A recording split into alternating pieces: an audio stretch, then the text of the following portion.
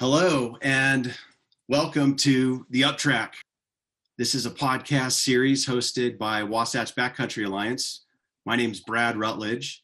I'm a Wasatch Backcountry Alliance board member, and thanks for joining us. This is a new activity for us, so we're trying to work out a few bugs, so I really appreciate everyone's patience. Before we get started, I wanted to tell you a little bit about Wasatch Backcountry Alliance. We are an organization that was founded back in 2012, and we have the mission of being the recognized voice for the backcountry community. We focus specifically on human-powered winter recreation in the Central Wasatch Mountains. We represent a unified voice to the media, partners, elected officials, and the general public. We really focus on advocacy to support our causes, and we've designed our organization to serve as a central information venue for all those things that are really important to us. So we're really excited to be launching this new podcast series on a super important topic. And as we're going through this, a lot of people, if you're tuning into this, you're well aware of a lot of the transportation challenges that we have within the Wasatch Front. And specifically, a lot of organizations have worked on resolving and solving transportation issues in the canyons for many, many years. And part of what we'll talk about in today's podcast are some of the efforts in the past and then bringing us up to speed with where we are today. With that, what I would like to do is go around and introduce the other panelists today. And so for the other panelists, if you want, or if you could, please turn off unmute your microphone. And I'm going to go ahead and see if I can't get us started here. So first of all, let me introduce George Vargas. George is an original board member like myself. He skis at the resorts with his family, and also, as often as he can, enjoys the wild spaces in our canyons in the Wasatch. He's been involved in various aspects of conservation in the canyons for over 25 years. Thanks for being here, George. Thanks for setting it up, Brad. Yeah, absolutely. Next, I want to introduce Tom Deigel. Tom is also an original board member with myself and George with Wasatch Backcountry Alliance.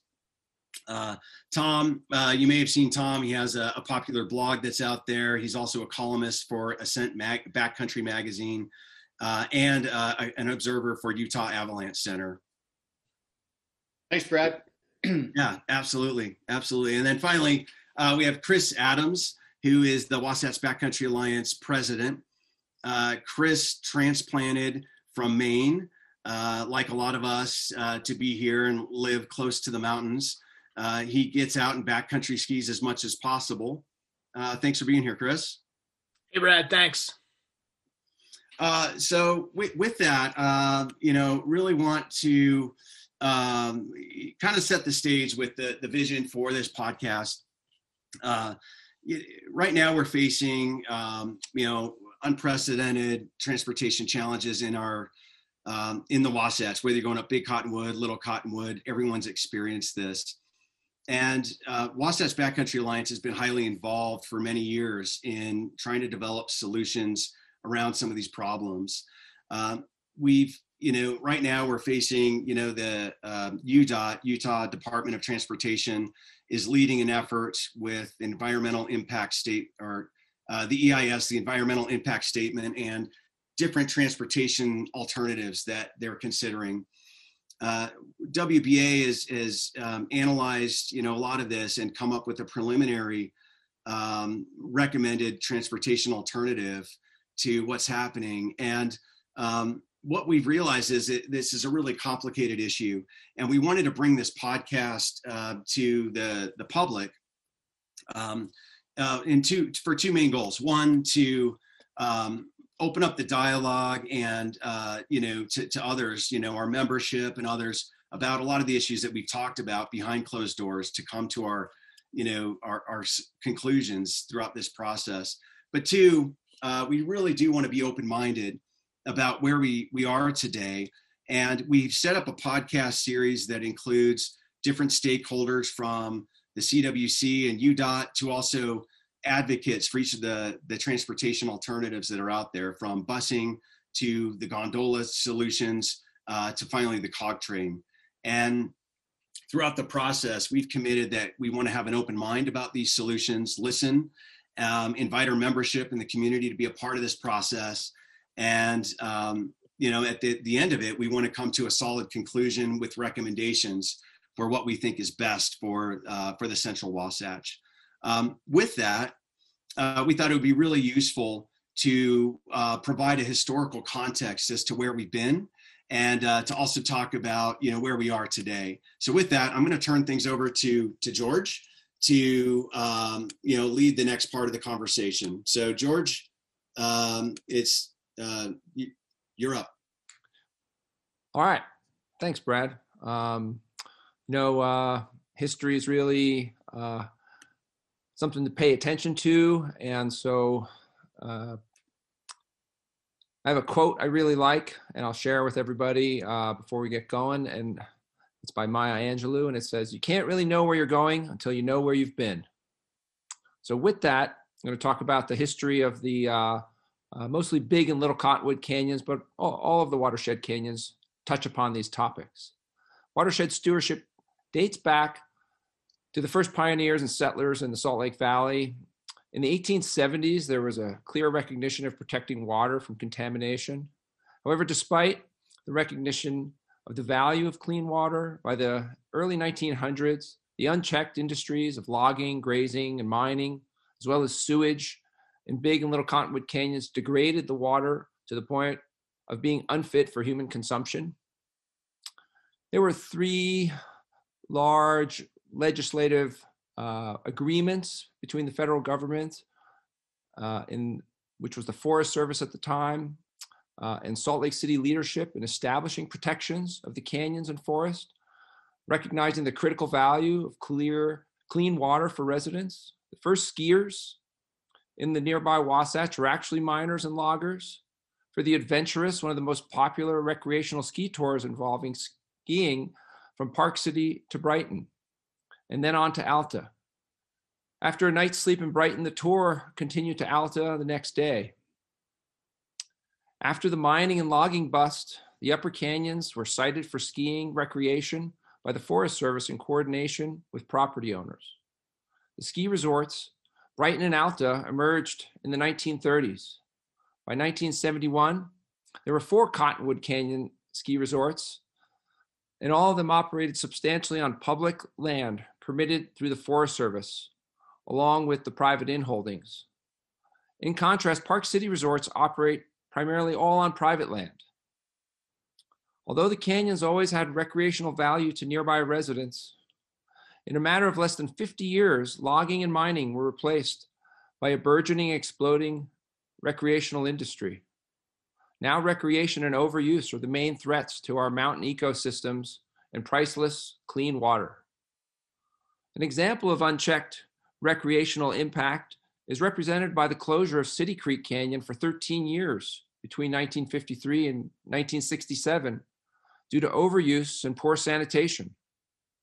The 1970s and 80s saw continued resort expansion, but also the establishment of our 3 beloved wilderness areas. In 1981, Alta expanded and opened the Supreme Lift. And there was a yurt that sat atop that summit area previously, used by backcountry skiers and travelers between Brighton and Alta.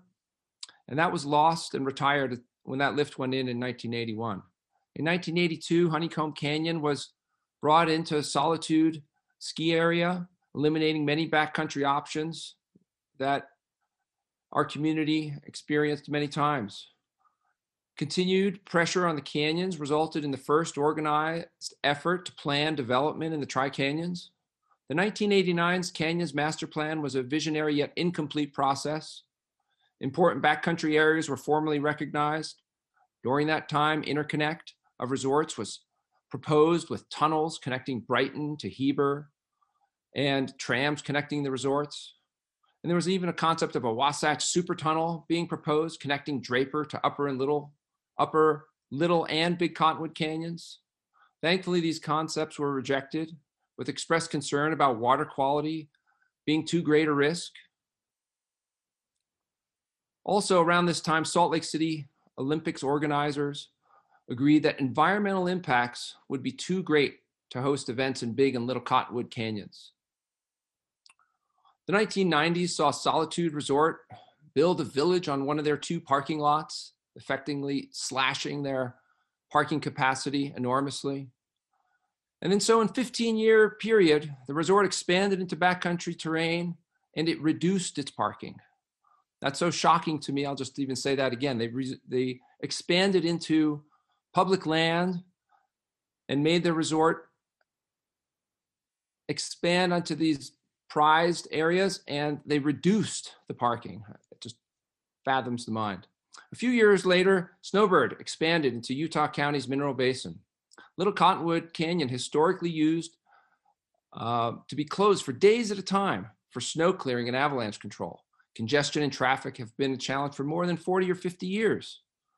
But with modern avalanche control techniques and improved snow plowing, closures are mitigated.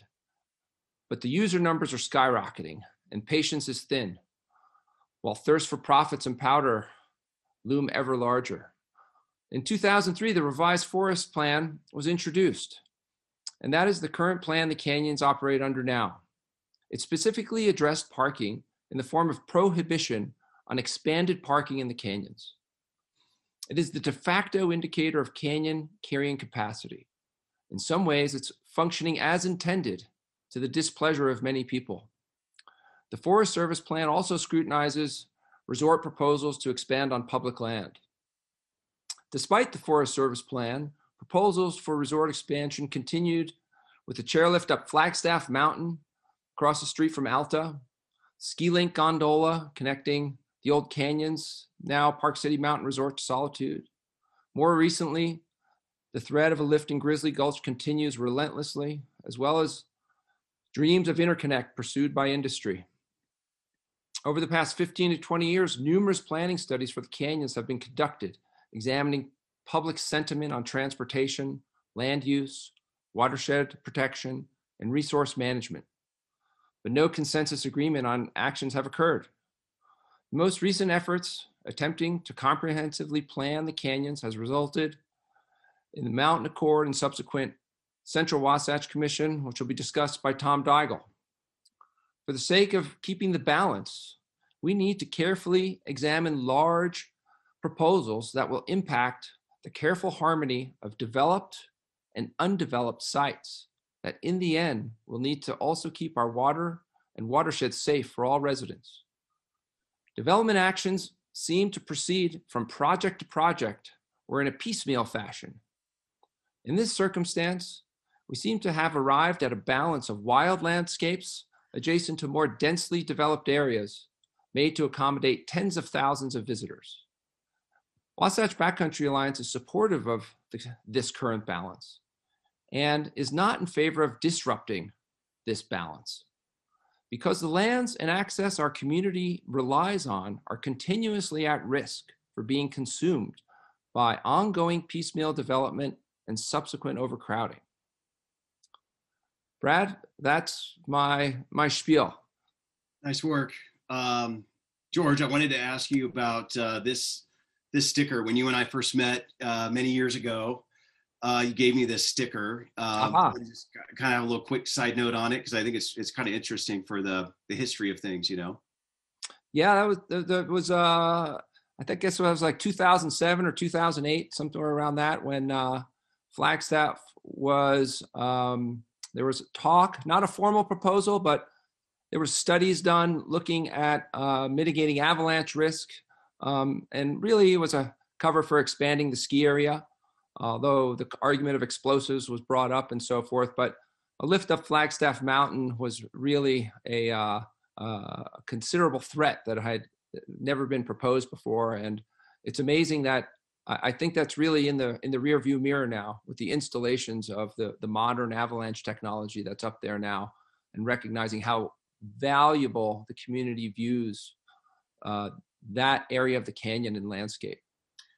Yeah, thanks you. And I think it also highlights that battles have been going on for a really long time around how to protect and preserve what exists here in the Wasatch. It's really unique, that balance that this organization was formed, that you were part of, to fight one battle. And Wasatch Backcountry Alliance, was put together. I think, Tom will get into this a little bit. It's a great segue, but to be a sustainable force, because there's constant pressures, on what we're trying, what's happening here in the Wasatch. So, George, thank you so much. With that, I'm going to just turn things over to you, Tom.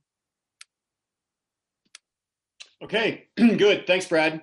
And George, thanks a lot for doing that deeper dive into the history. And it's important to realize that the issues that we're having today, they've been around in sort of various forms for a long time. And so it's a struggle. It's been an ongoing struggle for the resorts and the residents of the valley. But I think it's safe to say that it's getting more acute now. So as Brad mentioned at the outset, the Wasatch Backcountry Alliance was formed about 8 years ago, mostly as a function of protests against the ski link. And if you weren't here, you don't remember, the ski link was a chairlift that was going to go from the canyons, which is now part of Park City Mountain Resort, up and over the ridge down into Big Cottonwood Canyon. And that was, essentially a chairlift, but they were proposing it as a transportation solution. The only problem with that is that from a lot of people's perspective, a transportation solution and a ski lift are pretty different things. A ski lift gets people up to go skiing. A transportation solution really moves people on a sort of year-round basis, not just for a few months a year in the winter, and at all times of the day, not just to move necessarily move people from the bottom of the canyon to the top from 7:30 to 9, and then to get back down from 3 to 5. So it's important here as we talk about these issues with these various transportation experts who are all pushing their own sort of their own ideas about transportation, that we keep in mind that it's what we're talking about here is fundamentally transportation and not publicly subsidized chairlifts. I think it's an important distinction here, because we all know if you live here and you use the Wasatch, if you use the Cottonwood Canyons, you know that summertime use is just as busy really these days as wintertime use, and that if you're watching this, you probably are an avid skier. You probably have been going up the canyons at 5 or 6 in the morning, and that it's not just to service the ski resorts. The ski resorts are important, and many of the people watching this, most of the Wasatch Backcountry Alliance members are resort skiers as well. But we are looking for a more holistic transportation system. So we started out in response to that ski link. The ski link effectively was killed by the social response to the ski link. And then shortly thereafter, in the various stakeholders around the valley, both the Salt Lake Valley and the Wasatch Back, a lot of elected politicians, community organizers, community representatives, they all got together to create the Mountain Accord, which most of you have probably heard of. Mountain Accord was a multi-year process that ended up with signing an accord to address various issues in the Wasatch. An important thing that was initially discussed as a key element of the accord was transportation. But as the accord went along, it became clear that transportation was so big and so complex that it was going to sort of consume all the sort of oxygen in the room before they get anything else done. So effectively, the Mountain Accord kind of punted a little bit on the concept of transportation and punted that down to the CWC. The CWC is an acronym for the Central Wasatch Commission. The Central Wasatch Commission was established as sort of the arm that was going to have some teeth to develop the ideas that the Mountain Accord sort of created. And so that took a while to get going. The CWC got going, and then it became clear that between the state legislature and the congressional delegation, Curtis, Stewart at the time, Jason Chaffetz, Rob Bishop, none of those guys are going to be on board at all, including, very importantly, the state legislature, unless there was something being done about transportation. They were hearing from their constituents that the transportation of the canyons was a big deal. So the Central Wasatch Commission decided that 2020 in particular was going to be the year they're going to focus on transportation and kind of set aside the legislation, which had a lot of different elements of it, of setting, affirming resort boundaries, doing land swaps, some other things, to focus on on transportation to kind of try and put that to bed, so to speak. And so last year they really focused exclusively on transportation. And then that sort of leads me to UDOT. And UDOT was originally part of both the Mountain Accord and the Central Wasatch Commission. However, they got a little bit afraid of getting sort of involved in the depth and complexity of a holistic Central Wasatch system. And they kind of retrograded into, well, the legislature wants us to work exclusively on Little Cottonwood Canyon, and that's what we're going to do. The legislature gave UDOT something like $70 million to explore tolling in Little Cottonwood Canyon, and they kind of rolled that over into trying to come up with a transportation solution for especially Little Cottonwood Canyon.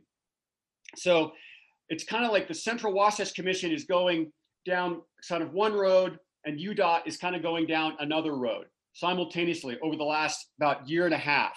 And that's why that last spring, we asked our members to comment on UDOT's EIS, environmental impact statement, that they had created for these solutions that they came up with, which was basically a gondola, expanded bus system, and to a lesser extent at the time, rail solution going up Little Cottonwood Canyon. The Central Wasatch Commission was trying to work on what they are calling their Mountain Transportation System, or MTS. There's a lot of three-letter acronyms here, so you got to kind of, it's hard to keep up with all this. So they're going along simultaneously. And then, so as a result, in the fall, there was another public comments period for the Central Wasatch Commission. So for their plan, and the plans are now sort of coming together. UDOT is still kind of charging down their path. The Central Wasatch Commission is sort of charging down their path, but the idea is that they'll be listening to each other and influencing each other to come up with sort of the plan.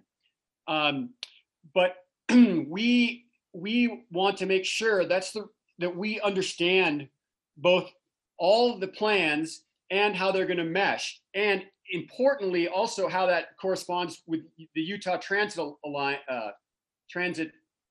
Alliance, the bus system. So that's really important as well. And so that's why we're getting all of these people together to ask them the same questions, some of the same questions and some of the hard questions about what is really their vision for the Wasatch and for transportation, and how are they going to work together? Because UDOT builds roads. Their job is to move people from A to B. The Central Wasatch Commission has sort of a broader scope because they're taking into account Big Cottonwood Canyon, Little Cottonwood Canyon, and Mill Creek, and the Wasatch Back. And they have sort of an idea of what they want to do there. And then UTA is sort of like, well, we'll do whatever you want. Just tell us, even though we have a budget that's really minuscule, but we may be executing on what part of this, on what these plans are. So it's pretty complex, which again is why we're trying to bring all these folks together kind of in one sort of room, or at least in a similar venue, to understand what's going on. So I just wanted to kind of give you that as a context, because it's pretty complex. It's hard to figure out, to kind of get you going on how we got to this point. So Chris, you want to take it from here? Absolutely. So where we are now, as everyone has said before, is that there is this environmental impact statement that UDOT is working on. And that EIS is in a draft form, and there's another draft coming out in, I believe it's April or the late spring, that will be open for more comments. The original draft really only had the bus as it is using the existing roadway, the enhanced busing they call it, or there was a gondola. The train really seemed to have been ruled out. Through pressure from outside stakeholders, there's this new option at what's called the Lakai area, which is, people may not realize, is as you're going towards Little Cottonwood, as you're heading to the canyon, as you make the last big left turn, there's an area of property down there called Lakai, and there's talk about buying that and turning that into some kind of a big 1,500 stall parking garage that could either be for a train, a cog railway, or a gondola from there. So there seem to be now 5 alternatives back on the docket. As Tom pointed out, it's a bit confusing. It's a bit hard to keep track of. The Central Wasatch Commission is also doing their own transportation study, because what the Central Wasatch Commission is trying to do is they are trying to also push through this land bill, the Central Wasatch National Conservation Recreation Area Act. And that would set aside some lands in the canyons that could not be, some public lands that could not be developed. And that's important to a lot of groups, including Wasatch Backcountry Alliance, because it would preserve them and prohibit ski lifts being put on them predominantly. So they remain as open areas for backcountry skiing. So that's a good part of the NCRA, as we call it. And there are other issues in there that need to be resolved. We don't think it's in its final form yet, but we think a bill could come out of that. And the Central Wasatch Commission wants to see that done. And they want to see that done, but they know, as Tom alluded to, that they first have to address the transportation issue. So they're working on their own set of proposals. That's where things stand right now. And one thing that I think it's very important to talk about as we look at all these proposals, and as you think about the different proposals over the coming weeks and months, is not just what will get you up there, but what solution not only gets you up there, but gets you up there in a way that makes sense, so that you don't have to drive your car to take a bus, to take a gondola, or drive your car to park somewhere to take a train. But we also need to think about what solution is going to help with capacity, and how capacity is going to be addressed in the canyons. And that is something that WBA has been talking about, in addition to lots of other groups, for years. That our concern is that some people would like to see as many people as they can up there, that they don't have a problem if there are double or triple the number of people up there. And if a gondola can carry 3,000 or 5,000 people per hour, they view that as a positive thing. I would suggest, and I think WBA would suggest, that we don't view that as a positive thing. That at some point you're going to have too many people up there, and it's going to despoil what has made Little Cottonwood what we're talking about particularly, but the Central Wasatch in general. It's going to ruin what has made it so special all this time. That having lifts all over it, which people think would be awesome, it'd be like the Alps. The Central Wasatch is a fraction of the size of the Alps. There are ski areas in the Alps that are bigger than the Central Wasatch. That is not what we're talking about. We're talking about unique ecosystems in Big Cottonwood, Little Cottonwood, the Wasatch Back. And we think those should be left as unique ecosystems. And we think that capacity needs to be addressed, and that it needs to be thought through as people are making decisions. And we're concerned because UDOT has made it quite clear that capacity analysis is not really in their wheelhouse, that they really, as Tom said, they work on building roads and moving people. They talk about mobility. That's what their concern is, increasing mobility. And the U.S. Forest Service, who of course is the biggest landowner, has said, well, we don't really do that either, so that's not really our job.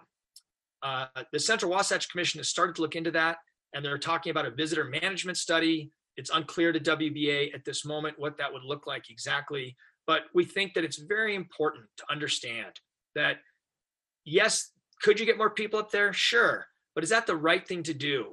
As George mentioned, this is our watershed. This is where a huge portion of the water in the valley comes from Big and Little Cottonwood canyons. And in fact, it's quite amazing that Salt Lake Public Utilities even lets people recreate up there. A lot of places do not let people in their watershed. The fact that we can let thousands of people up there every day to recreate is really quite impressive. So I think that needs to be in the back of people's minds as we make these decisions. So I just want to address that too, Brad, and that's really all that I had to say, and I'll kick it back to you. Yeah, that's great. Thank you, for, George, Tom, and Chris, for your perspectives there. I think it was really valuable to hear from each of you, all the way back to the history, to some of the mistakes that we made. You know, and George, I want to bring it back to you a little bit with, you know, some of the conservation things, you know, that tapping into what you talked about before and turn it back to the panel. We've got a little bit of time left. Why is this so important? You know, when we look at, you know, again, some of those mistakes that were made where, you know, the canyon may be, you know, shut down, and it actually totally segues from where Chris was talking about, where we actually can go up and recreate in these mountains because we have such good controls. But talk a little bit more about, you know, let's talk a little bit more about the environment and why that's really important for us, from the water to just the trails that we want to access. Well, I mean, we have the valley population is at 1.3 million or something along those lines, and the Wasatch Front well above that. And for that concentration of people to live so proximate to wild space, of course you're going to people will gravitate towards there. It's one of the main features that brings people to live here and increases quality of life. And you have to sort of protect that, I think, and just sort of not agreeing to planning the future of it rather than just sort of get a piecemeal develop it is disadvantageous to the general public who wants to use those canyons. And the other part of that is like, I realize skiing is a big part of the local economy and it's important and so forth, but then there's also the times when there's not skiing. And as Tom has mentioned, how summer visitor use has skyrocketed, it's a refuge up there. And we don't necessarily seek out, I'm not sure, I live in an urban area right now, and I'm not sure I want to travel up in the canyon to visit another urban area. That's not really the goal of those places. It's right. To get some respite from concrete and asphalt. And I think with proper planning, we can achieve that balance. And we have we're led into the balance that we have right now, and we're accepting of it. But I think that everything that sort of moves forward towards even efficiencies up there and so forth, that like the open spaces become compromised and consumed essentially by the further development. And so we're the ones who are always compromising, it feels like. Right. And we don't really, the reciprocation is not felt many times towards what are the industries giving up at times. Right. Kind of keep that balance. And it's always coming after the open spaces, and that's, once again, that's large reason why many of us are even here. Yeah, I just want to follow up on that. I think that's a great point by George, that the whole impetus of the Mountain Accord was to bring all these diverse stakeholders together and to say, look, we understand this is a complex issue and there's no easy solution. That would have been done if it was out there. But let's try to reach agreement. And everybody, walked forward sort of nervously, but saying, okay, and we're all going to give something. And we, WBA, have some concerns. It's not perfect by any means, but there's plenty of aspects that we were excited about and want to live with. But as George said, as this discussion has dragged on, and it's been years at this point, it seems like there are more and more asks to give up by the backcountry community and the recreation community and the environmental community and the conservation community. Right. And I also understand, as George said, that tourism and the ski industry is important. But at some point, it seems to me that you have to say enough is enough. And at some point you say that ski area is big enough and that ski area has enough people, and it cannot just continue to expand and gobble up the entire canyon. And if it does, it will, and I'm not suggesting that that's unique to here, but you will ruin what has made something special. Yeah. And to George's point, if you suddenly put lifts from Mount Superior over to Grizzly Gulch, wrapping around all of Upper Little Cottonwood Canyon, that is going to have a very different feeling and attract a different sort of people and turn a lot of people off. And that's why we think it'd be really important to preserve those areas and keep them as open space, keep them as beautiful. Right? Yeah, Chris, I want to jump in on a couple of things there that, this conversation reminds me of. So I was quoted, in the Deseret News talking about, sort of the fear of, this effort to make the Wasatch like an amusement park. And I think you kind of highlighted that a little bit, where we start talking about this is going to be, a tourist attraction. And, I think there is a lot of concern from our community. And as we talk about this as a board of, the crowding at the resorts, the crowding in the backcountry. And now we're designing these transportation solutions that are going to be moving, upwards of 1,000 people more per hour up the canyon and still reaching parking capacity. And, you start to wonder, like, what are we trying to do? What's the vision for this? But I want to get back to one of the things George talked about and ask Tom your opinion on this. How close are we to, do you think, to the original vision of the Mountain Accord? Hundreds, if not thousands of hours were invested in that from our group, our board of directors, but also other stakeholders. What are your thoughts around kind of the vision of the Mountain Accord and where, this point of where we're at now? I think I honestly think we're not very far away. I think that that people, if nothing else, it was really good for sort of a lot of different stakeholders with different perspectives and goals, and in fact, sometimes diametrically opposed perspectives and goals came together to sort of understand each other's perspectives a bit more. I think that's it's super important to do, and I think that fundamentally there are a lot, probably more similarities than there are differences. The challenge comes when we live in a state where the leadership seems to sort of think that stuffing ever more people into the state and perpetual, unending, high percentage economic growth is not only desired but inevitable, or maybe it's inevitable, but at least it's desired. So I think that the idea to try and manage that and do it effectively is an idea that's shared by a lot of people. But one problem with it is that the state legislature and the congressional representation that we have, they're not necessarily mountain people, and all they really know is economic development. So, so therefore they listen to the people who are behind economic development. And I think that people who don't necessarily in their minds represent economic development dollars don't get as much sway in the conversations. Yeah. So something that we have to acknowledge that economic development is a bit of a reality, but we have to kind of keep beating the drum and reminding people that it's not all about that, and that, as George said, a lot of it is about sort of the experiential elements that we get out of this. And for a lot of that, we have to rely on the National Forest Service, which, as Chris pointed out, are the biggest landholders up there, and really are the major stewards and kind of arbiters of our lands up there. Yeah, one point I wanted to make about economic development. There are other economic aspects to this outside of ski resorts, and again, we are pro. I think as an organization and individuals, we want a healthy tourism industry. We support the ski resorts. Many of us go ski there with our families, so we don't want to sort of pit ourselves necessarily against that. I want to just note that, but a lot of the big employers here, and I think of technology, which is what I'm familiar with. They use access to the Wasatch Mountains as a selling point to attract talent, top talent to the state.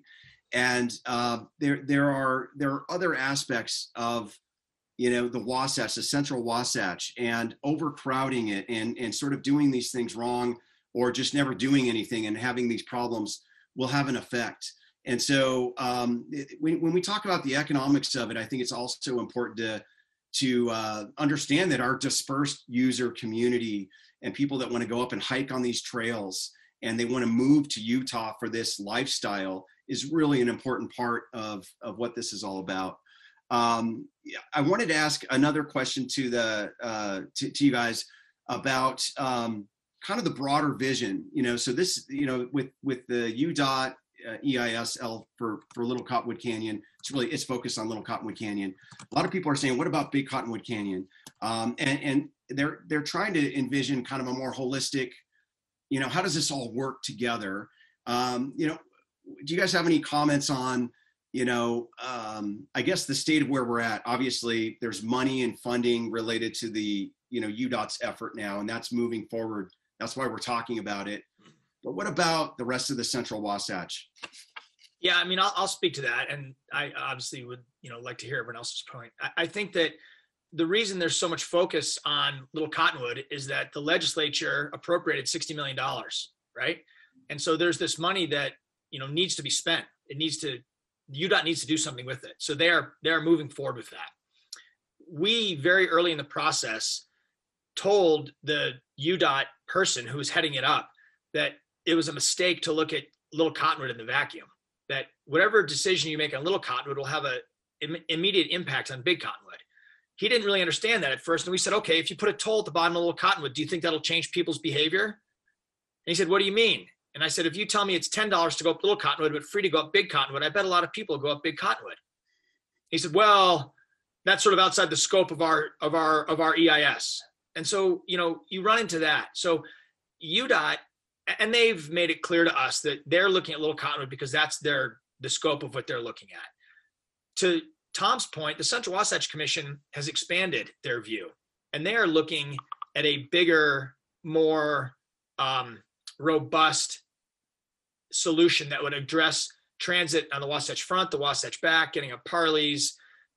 We, as I alluded to before, we think it's very important that there's transportation that comes from neighborhoods. You hear people talk about, I remember when I was in high school, I could hop on a bus at Dan's at Foothill Plaza, and it would take me up to Solitude, right? And yeah, that'd be awesome. I would love to hop on a bus at Dan's and ride up to one of the ski areas directly. That'd be great. I certainly don't want to ride my car down to like the gravel pit or 94th South and hop on a bus, then have to take a gondola. And I'm just not going to do that. And I'm sure they will try to come up with ways to disincentivize that, about charging you to go up the canyon or to park. But changing your car 3 times, changing your transportation 3 times is going to be hard. Not to mention if you've got kids and you've got a lot of gear, it's going to be really unpalatable. So right. I think that we also have to frame this in, there are sort of short, medium, and long-term solutions that have to be put into play. So let's be honest. If Little Cottonwood if UDOT was to decide we want a cog railway, right? And I have no idea if they want that or not. They're not going to put a cog railway in next summer, right? That's not happening next summer. And I don't know how long it's going to take to do it, but I think we can all agree it's going to take years. There's permitting, there's NEPA, there's all sorts of things that have to be figured out. So, okay, so that's going to be installed and it'll be operational in 2028 or whatever it is, right? But what about between now and then? So buses have got to be increased. They've got to start charging for parking and tolling the road or something, right? And I know that there are issues with how that's going to work in terms of providing access to public lands to people. And I get that. And there's discussions about where to start tolling. Do you start tolling at entry 1 for Snowbird, or do you start tolling at the bypass road, or where do you start that? I don't know. But there are solutions that need to be put into place now, that things need to be done now, that we can talk about the future. That's great. And let's solve it. WBA up to this point, and we're attempting to be open-minded, but we've studied these options, and we think that enhanced busing without widening the road is the way to go. And I know there's lots of detractors, and lots of people think a gondola or a train or whatever form is fine. There's talk about a hyperloop, for God's sakes. But we think that enhanced busing would work. But let's be honest, enhanced busing is only solution that's going to solve anything in the next couple of years till any solution's put in place. So I think that's important, that people need to support that, or people just have to say, I guess we're just going to continue to have more of the same for the next 7 years until this, like Holy Grail comes down and starts moving more people faster. I think that's a mistake, that, people are going to get increasingly frustrated. And we're seeing it this year in a lean snow year where, we've had, look at last weekend, it was a disaster. This weekend, it's going to probably be the same. We have snow coming tomorrow into Saturday. It's going to be a disaster. And those situations have got to be addressed now, not 5 years from now. Yeah, agreed. Any other comments kind of on the holistic view? I kind of led that question with, we're really focused on LCC, Little Cottonwood, because there's funding. I guess a comment, and then, we could start wrapping up, because I think we were going to try to end at 7. but as we look to the podcast series, this is designed every 2 weeks from this point forward on Thursdays at 6. We're going to be having a different stakeholder and different representatives that are proponents and from busing to the gondola to the train to come in and advocate for their solution. And I think it might be a good way to set the tone for those future conversations to maybe, what are the things we want to look at and ask, these different people when they come on and talk with us on the Uptrack. Some of the things that I think would be important, include obviously, how does this solution impact dispersed users? We're not going to the resorts, necessarily. We're going to trailheads. Is their solution designed to take traffic off the road so it's easier to get to trailheads? Is this going to alleviate more, trailhead parking? What's the motivator behind these solutions?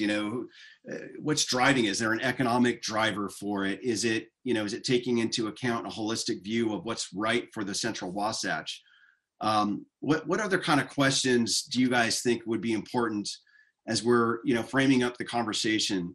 And Chris, I'm gonna say, look, we need to try to be really open-minded about this. I think that we've gone in deep on analyzing it to this point, but when we're having these conversations, we want to listen and learn about, some of these things.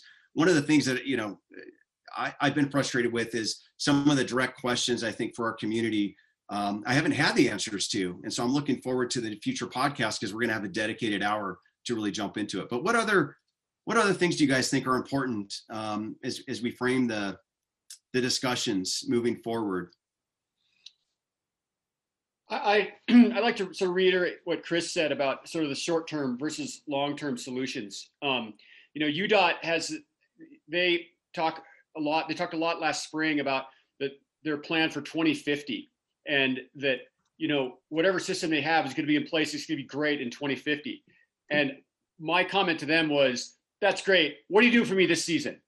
Like, I think that between the amount of time that it takes for all the scoping and then design and then planning and then construction and how much effect is construction going to have? Like, are we going to have 3, 4, 5 years of construction that's going to be making it even more of a mess than it is now? Like, and at the time that I talked to UDOT about that, they just said, well, we don't know. Like, there's no iterative solutions in place. It's like, we're going to have this huge project that's going to end in 2050. We're going to have a great solution in 2050 or 2035 or something like that.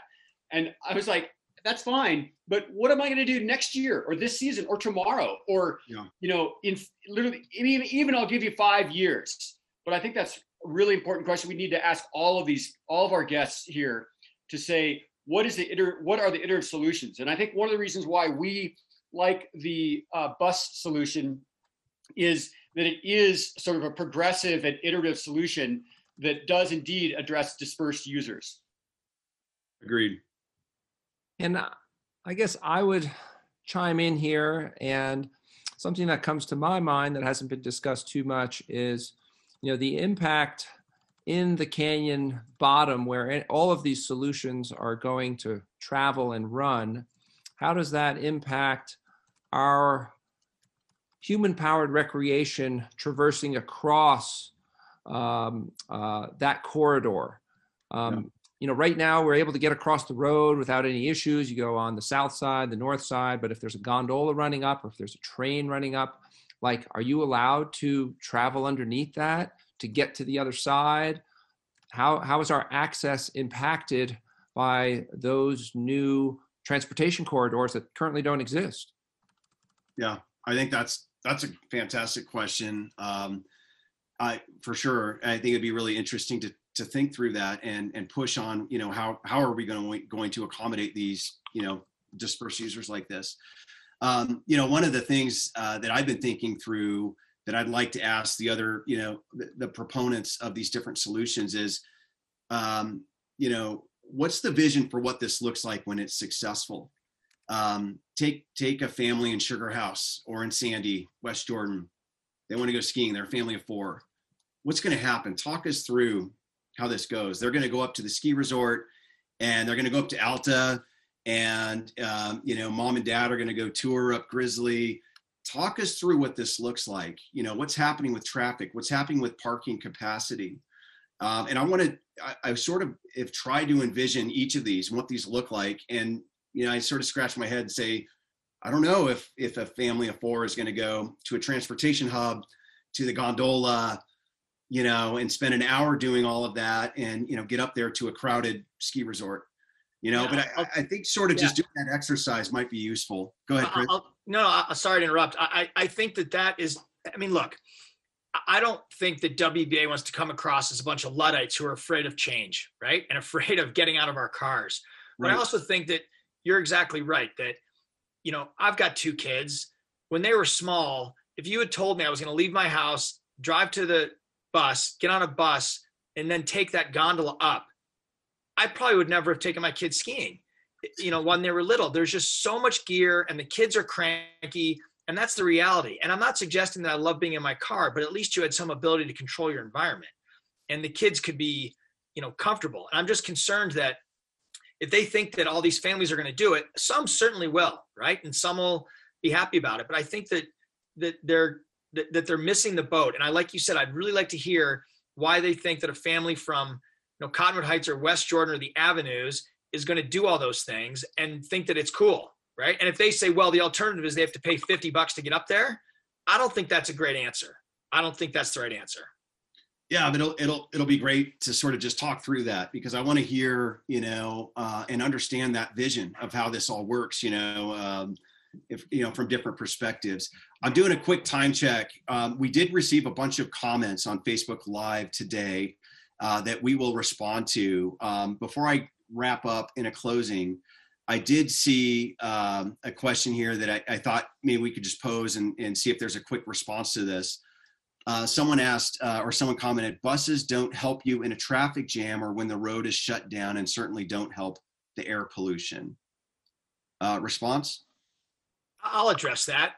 A couple of things. One, WBA has been advocating for electric and energy efficient buses. These have been used in other areas. Park City has them. UTA did a test of one of these buses earlier this year, and apparently it worked quite well. So I think that buses can do that. I also think that, yes, there needs to be an incentive to get people out of their cars and onto the bus, right? And again, if we can get buses to run from other locations in the valley so you don't have to drive down there, I think people will take the bus. I think that people will go to a close place, get on the bus, knowing the bus will take them up there. I also think that there are solutions that you could have the road only open to buses at certain times, right? And whether that's from like 7 a.m. to 9 a.m. and then 2 p.m. to 4 p.m. And look, again, these are going to be tough things for people to swallow, and change is hard, right? But I think it can work. I will also say, and this is sort of a closing thing. I know that we're close to time, but I think we need to accept the fact that when it starts storming like crazy in Little Cottonwood, whether it's in the summer with a rainstorm or the winter with a snowstorm, we should not be attempting to control nature. And these, no matter what solution you pick, it is not going to work in every situation. And yes, when the road is snowy, the road is not great. When there's a big avalanche or a mudslide or a forest fire, I'm not sure the gondola or train are going to work the way people seem to think they're going to work. I don't know about you, but I'm not hopping in the gondola when there's a forest fire in Little Cottonwood to ride down the canyon. I don't think that's going to be something they're going to want to do. If there's an avalanche, I don't know that the gondola or train is going to run. So I'm not trying to be like silly here, but I think that people are looking at some of these like a magic bullet. And I think that's wrong, that all of these solutions have a problem. We are talking about going 4,500 feet up the canyon that snows as much as almost anywhere in the country. We have to accept that as a given, whether we like it or not, and then understand what solutions can work in a way that make it appealing to use, but also in ways that make it efficient to use it. And also not changing the character by hanging a bunch of gondola cables up there and putting towers or destroying climbing areas to put in a train as these things are proposed. So I think that needs to be kept in mind too. Yeah. Tom, did you have something to add to that? Well, I think that, am I muted? Oh, no, I can hear you. That there are ways to get around that. For example, snow sheds. Snow sheds are very commonly used in Europe, up in Canada, in the US as well.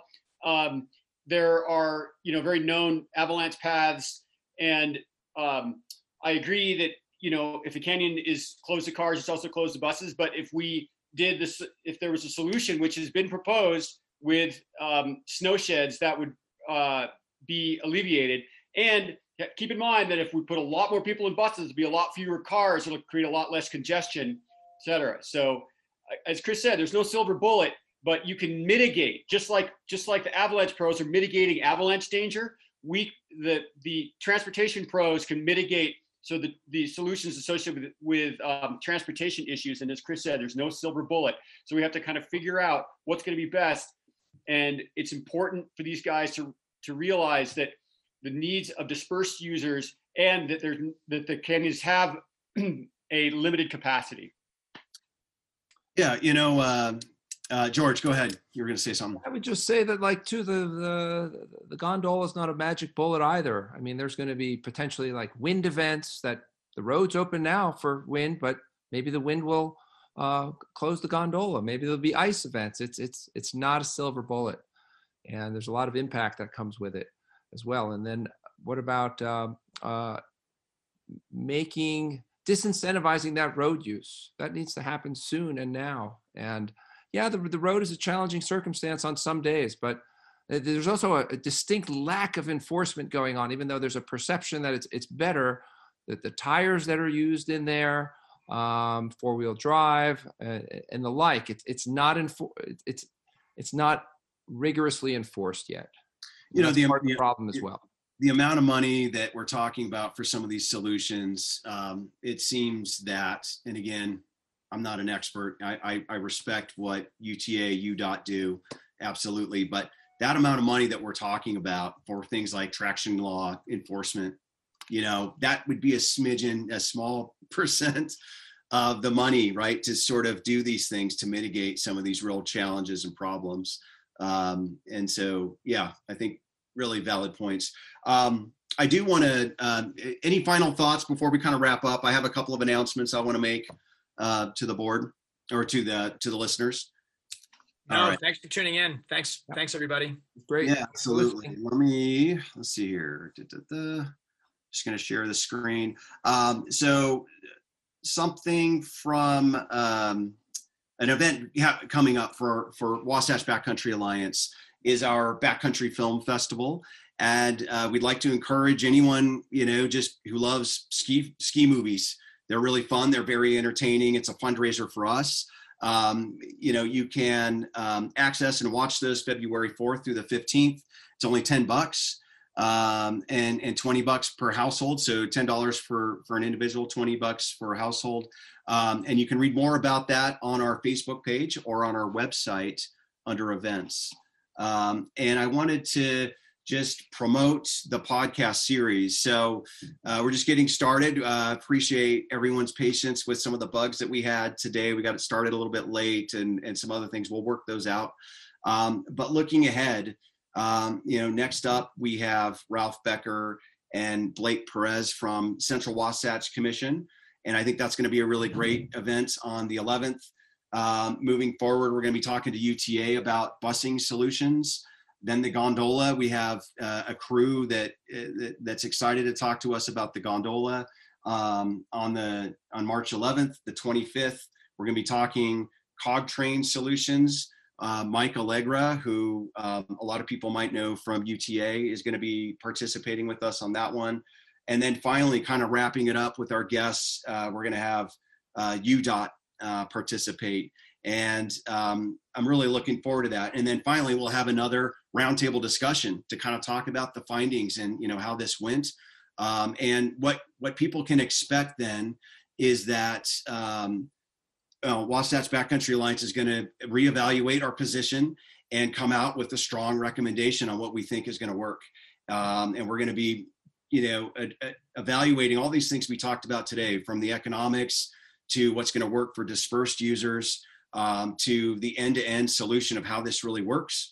And we hope that you'll join us for that ride and listen and learn, from everyone that's coming on board. And, the goal is there's no silver bullet, as everyone said, but we come up with the very best solution moving forward by doing this. So Any other closing kind of remarks or anything, gentlemen? Okay.